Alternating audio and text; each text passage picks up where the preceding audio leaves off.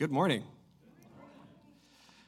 We've got a new series of study we're going to be going through between now leading up to Easter. And what we're looking at is the road of redemption that Peter has gone through in his own experience of his experience of how he saw the Easter story, the failure that he experiences and what he goes through. Peter is so interesting because he is, we could give him a nickname, he'd be Peter the Impulsive. He is jumping in water, he's losing his temper, he cuts people's ears off. I've lost control, I haven't done that. I don't know how many of you have cut a human being's ear off in a moment of rage, but I know one guy, and he's a very impulsive individual, and he's very sure of himself on the night before Jesus is going to go on to trial, and he's very wrong about himself. And there's this amazing thing where God can take Peter the Impulsive and he makes him a rock. His name was Simon, and he's renamed Petros, which means rock or stone. He's going to be made a solid person who is going to be leading and caring for people. But he's got a long road before he gets there. The apostles were very much intended to give us a picture into human behavior, of how we behave and how we succeed and fail in assisting Jesus in what he's doing. In Peter's story, we see a portrait and a sense of us all in both his sense of self-disappointment and his own pain and the grace that he experiences. I find, and maybe you find too, that I am most motivated to do something the night before. Like the amount of times that I have planned to go to the gym in the morning, to the point that I packed my bag, I took my soaps out of the shower. I was going to go. I knew I was going to go. I'm packing the bag like, this is my fight song, gonna take back my life song. I'm confident I'm going to go. I know I'm going to go. And then the alarm goes off, and I turn it off, and I start to think, I think I once read that a good night's sleep is like equal to going to the gym.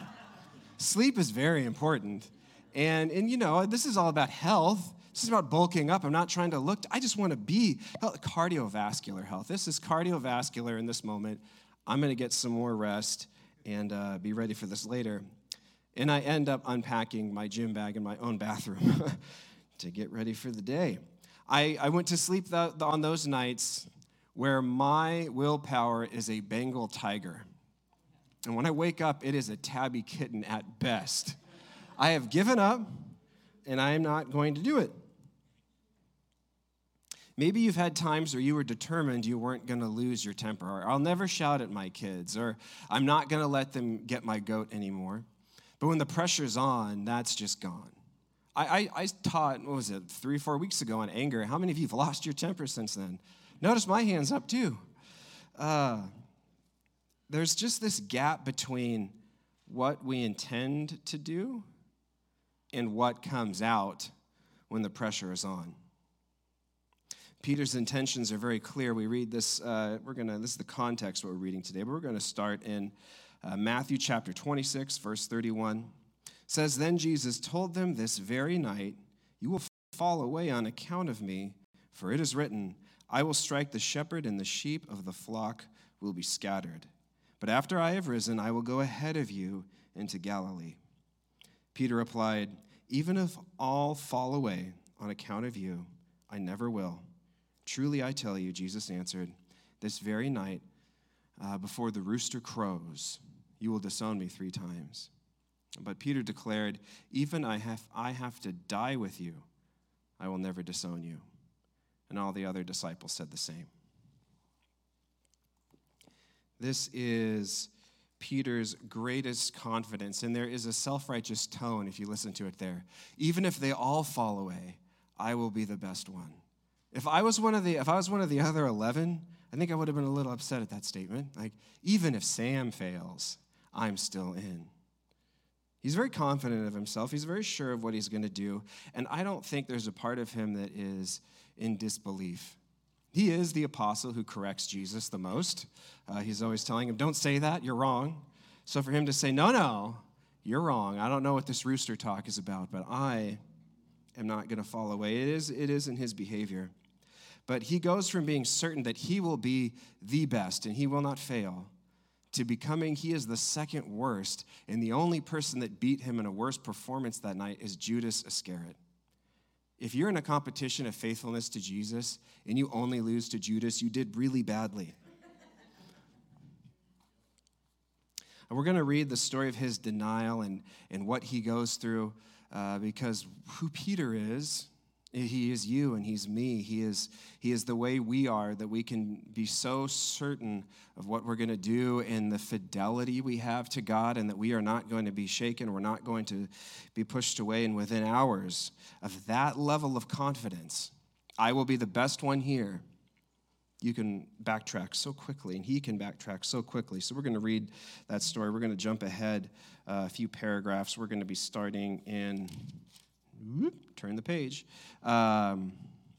verse 69. We're going to be starting there. He says, now Peter, this is after, for a little bit more context, Jesus has been taken. He's being dragged away, and Peter is in hot pursuit following behind him. Peter was sitting in the courtyard, and a servant girl came to him and said, you also were with Jesus of Galilee, she said. But he denied it before them all and said, I don't know what you're talking about, he said. Then he went out into the gateway where another servant girl saw him and said to the people, this fellow was with Jesus of Nazareth. He denied it again with an oath. I do not know the man. After a little while, those standing there went up to Peter and said, surely you are one of them. Your accent gives you away. Then he began to call down curses and swore to them, I do not know the man. Immediately the rooster crowed, and then Peter remembered the word Jesus had spoken. Before the rooster crows, you will disown me 3 times. And he went outside, and he wept bitterly. This scene has this really interesting setup. Before this happens, Jesus has been blindfolded, and this is the portion where the guards are striking him, and they're demanding, I didn't think this was going to make me emotional. Come on, Sam. All right, let's go. They're demanding, they say, prophesy who hit you. And it's this incredible moment to where they're demanding, prophesy who hit you, and he's silent. But it's the setup to his prophecy coming true about who really struck him and who struck him in his heart. They're demanding something, but they're so unsensing to see its fulfillment, and because they had no fellowship with Jesus beforehand, they don't see it. Peter very much Matthew, who's writing this gospel, he really intends for us to see a comparison between Jesus' experience of these trials and his persecution and Peter's at the same time. There's a block of 3. They keep coming up in threes, and in fact, in a few weeks, when we read about Peter's restoration, we're also going to see a 3 coming up again. 3 times in the garden, Jesus prays that the burden would be lifted from him. That in the humanity and in the pain that he's experiencing, he says, I don't want to do this. Father, will you lift it from me? And 3 times he submits that he is going to do it. There's other things that are interesting here. Peter is standing trial before a couple of girls, and Jesus is before a mighty Sanhedrin. And I don't mean to disparage girls in today's sense. I mean to understand how the status they held back then. There is an enormous gap of who's making these accusations. And Jesus stands faithful before people of the highest power, and Peter's different. So we should look at who's accusing, and particularly the first one. It says it's a servant girl, and in other gospels we can triangulate the meanings of things, that it's basically a slave of the high priest. That this is a person of incredibly low standing, the lowest that it could be. It is a slave. It's a female, which in that time made them of low standing, and it's a slave. The slave in this house that would be in this high-ranking official, you had to be high-level birthright. You had to be a very gentrified person to be high priest. And so for her to belong to this household and to be there, to be around the high priest, she would have seen Jesus several times up close, which means she would have seen Peter several times up close. And what's interesting is she actually makes no threat to him. Her accusation is simply, you were with him, weren't you? She doesn't say, hey, everybody, let's round this guy up too. He looks like he could be beaten. She's not saying anything is going to happen that's terrible to him. She simply is making a statement, weren't you also with him? We can miss it, but Peter's statement when he says, surely I do not know what you're saying, the phraseology that's there, it was actually a specific set of wording they would use in court, in Hebrew court, to deny something, to say that you had nothing to do with it. And so Peter, even though he's just being asked a simple question, he immediately begins to believe he's on trial. And he's repeating legal terms, and he's firing back, and he's denying what's being said to him. What's amazing about the Greek word deny is that it's the same as disown. They use it in both sentences. It has this idea of imagine someone abandoned a car in your driveway. It's not yours, and you're trying to convince the junker to take it away. This might be a time that you would disown the car. I'm telling you, I have no idea whose car this is. I don't care. Do with it whatever you want. That's what the word means. I am fully disowning. I don't know who this person is. Do as you please. And what's interesting also is that Peter's fear seems actually very unwarranted. We almost think of, what was he supposed to do? They were going to kill him with Jesus. They actually didn't. When they arrested everybody in the garden, despite the fact that Peter even attacked somebody, they didn't take any of them. They were not guilty for the teacher's crimes. They weren't going to make this mass persecution and make the martyrdom even worse. All they wanted was Jesus. There was never any intent shown at any point that they were going to go after the disciples. In fact, in the moment that they had the key people, his closest cohort of friends, they passed up on all of them. It's amazing the story he's telling himself, that when things look bad, and when the appearance of something is bad, doubt just begins to sink in at levels you never thought it would. Because fear is a powerful thing. The story that we tell ourselves about where we are in the moment when we're afraid is a very powerful and driving thing. It's going to make a huge difference to how we are behaving and doing things. You might have a very different way that you account for what you do spiritually when you speak to other believers. Whether it's the music you listen to in the car, what you do first the moment you wake up, going to church on Sunday. We speak a certain way to believers, but to non-believers, we find that we talk about it a little differently or not at all. I think Peter is at a very similar place. He has been bold, and it's been easy to do, but he's with the most inner circle. He's surrounded with people that are thinking like him, and it's been easier. It is very easy to shine bright when you are not afraid that you're going to be snuffed out. Christ told his disciples that you don't light a lamp and place it under a bowl. You don't hide its light. So in the same way, people that are chosen by God are meant to shine even in hostile moments, even when it is difficult. Do you discuss your life of faith more freely with other believers, but with the outside people it becomes a personal matter, a part of your private life that isn't discussed? Peter's second denial, things continue to ramp up for him. He just has to keep making it worse. It says, when he went out into the gateway, another servant girl saw him and said to the people, this fellow was with Jesus of Nazareth. Same benign statement, same seemingly unthreatening accusation. But as they mount up, we see Peter continues to get worse. He doesn't continue to deny in the same way. He's not just moving away physically. It says he left and he went out to the gateway. He draws back from Jesus. But he begins to draw back from Jesus even in his practices and what he does. It says he makes an oath and says, I don't know this man. This is in a direct violation of one of Jesus' core teachings that was very unique to him.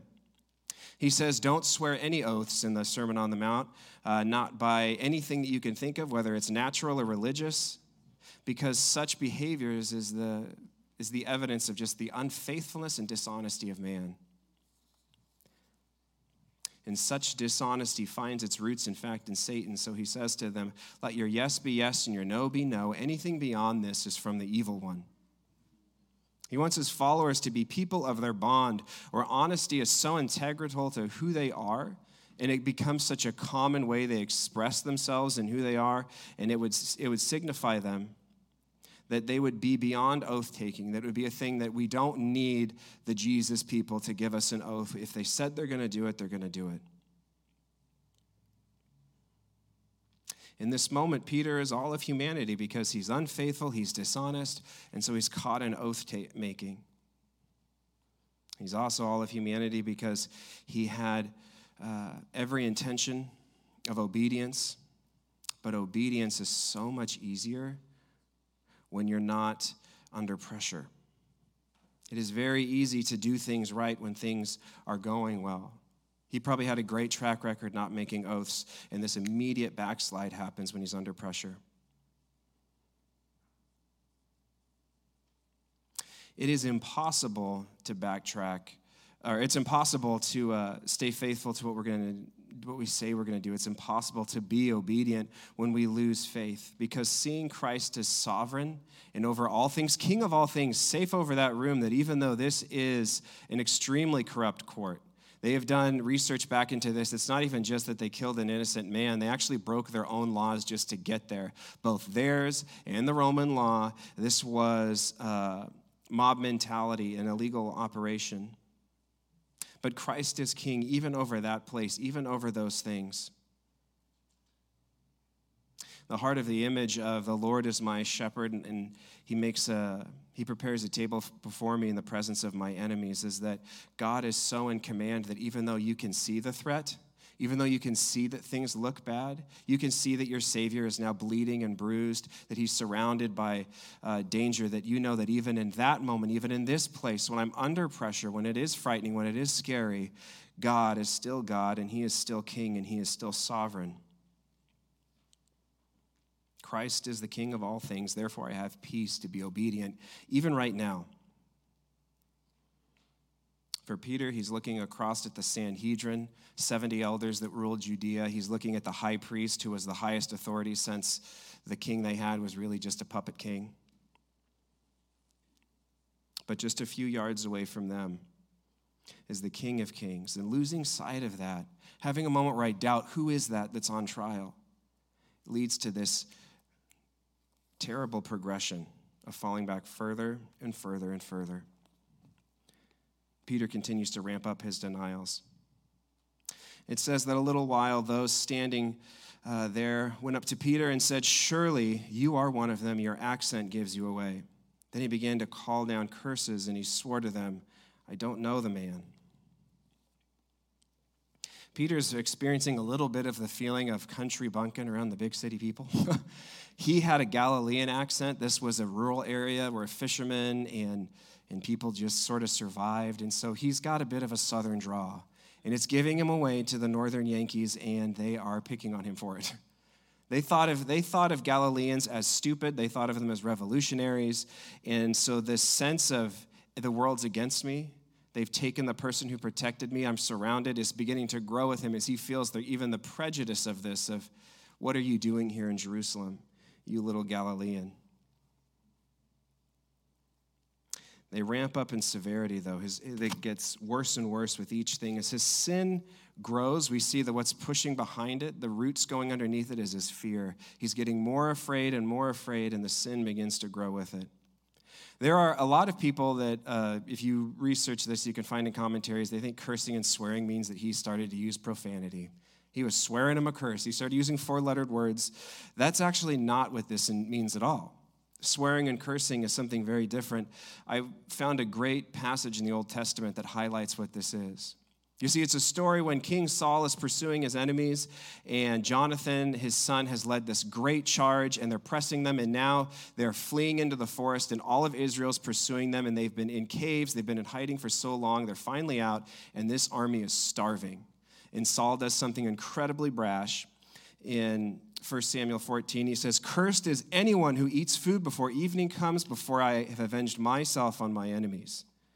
This is very much drawn up as a very stupid curse. That was the curse. "Cursed be anyone who eats anything until I have avenged myself on my enemies." And so Israel is starving. They're emaciated. They're falling in the woods. They're trying to keep up.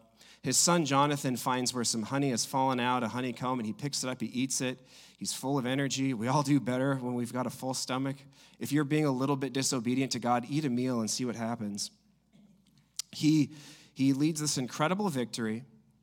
And when they inquire of God, what should we do next? And God is silent. They say, let's let's figure out what this is. So they begin to draw this sort of fortune-telling way of figuring out who it is. It comes to Saul's tribe, comes to his household, comes to he and Jonathan, and then to Jonathan.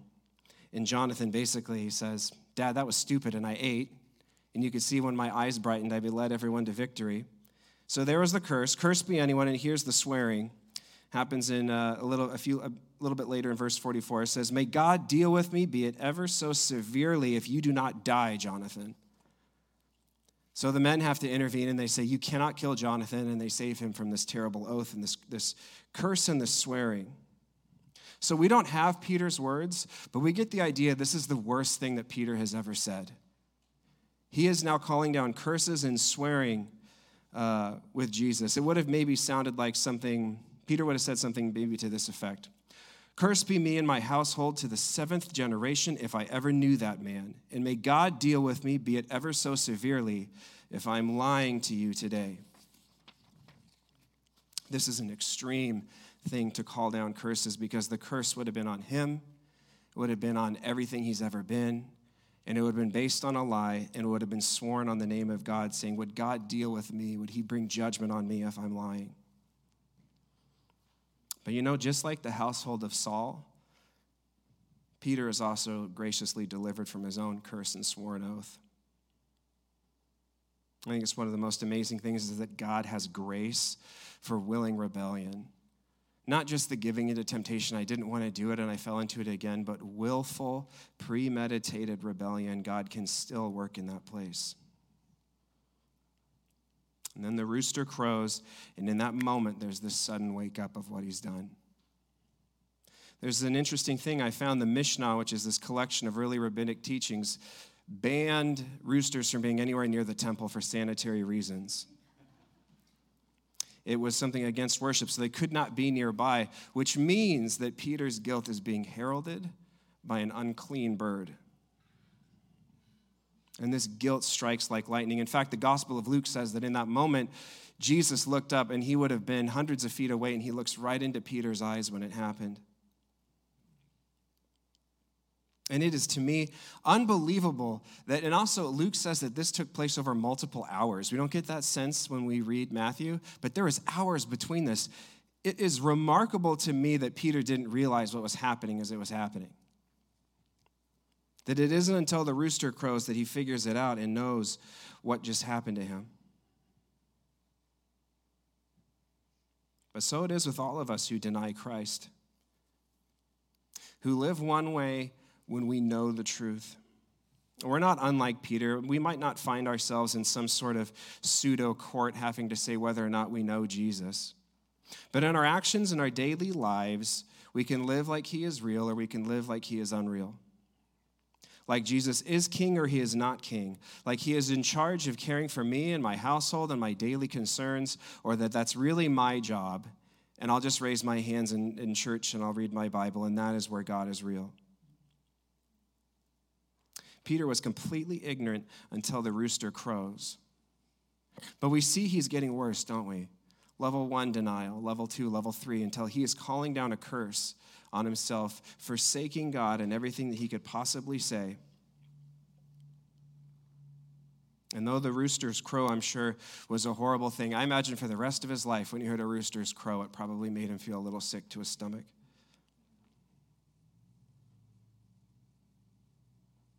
In a sense, this rooster was an incredible mercy, because at this moment, as he leaves in bitterness, even though it shook him violently, it did shake him free of his path of rebellion and started a long path to redemption.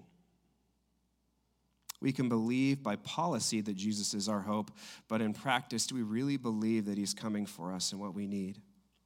And we can believe in policy that faith in Jesus is an escape from unimaginable pain into unimaginable joy.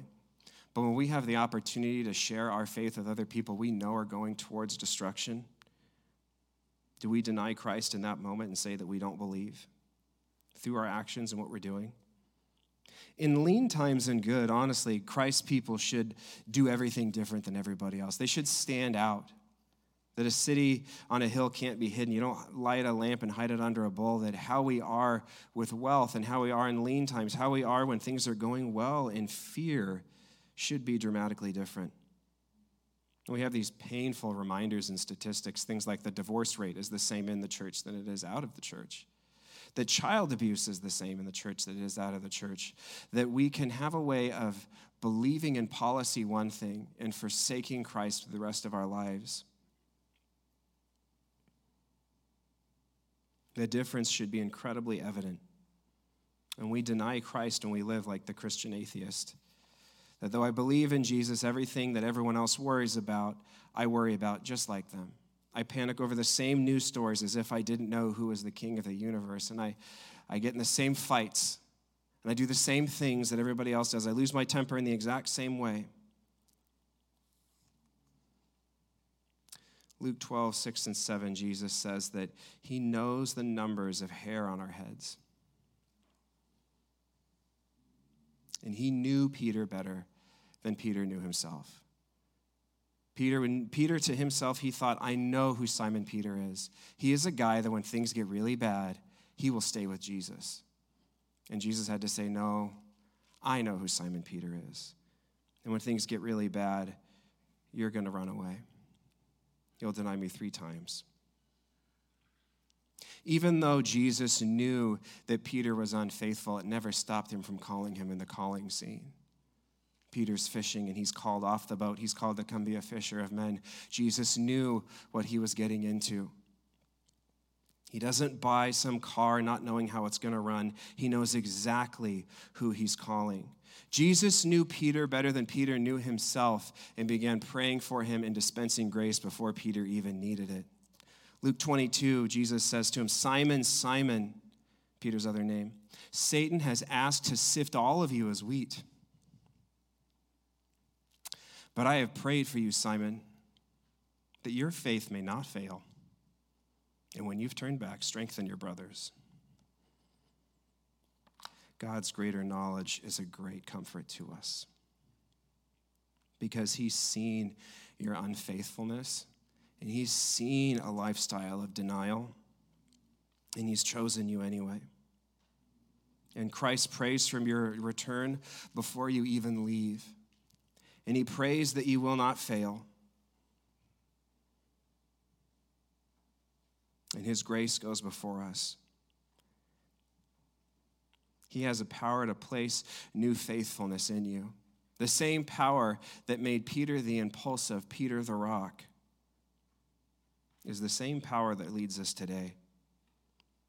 Peter might deny Christ at Christ's own trial, but he does preach the kingdom a little bit further out on the day of Pentecost to a sea of unbelievers, and he is unafraid to say who he knows.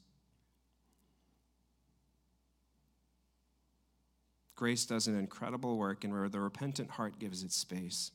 Christ said, whoever disowns me before others, I will disown before the Father in heaven.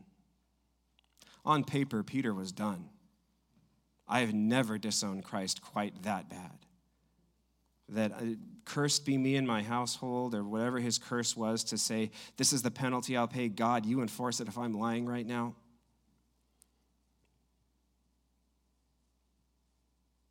On paper, he was done for, but in heaven, he wasn't gone yet.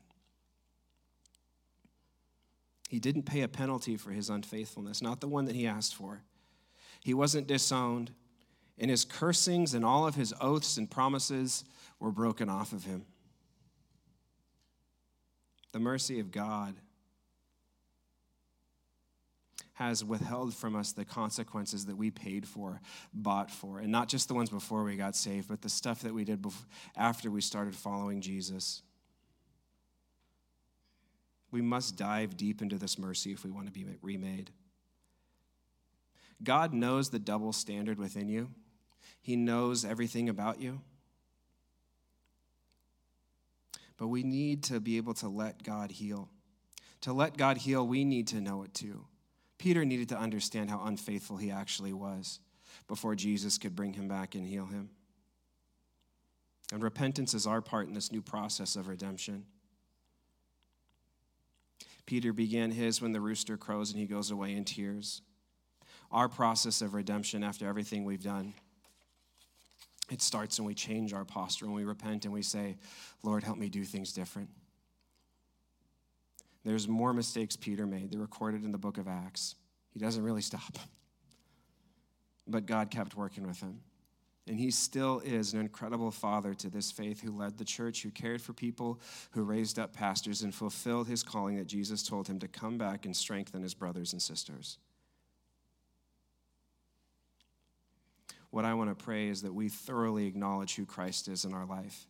And Monday, Tuesday, Wednesday, Thursday, Friday, that it would be as real as it is ever, that we would not forget just who is on the throne, who is our King, who's cared for us, the hope that we give and account for, that we would be able to do that with everything we do.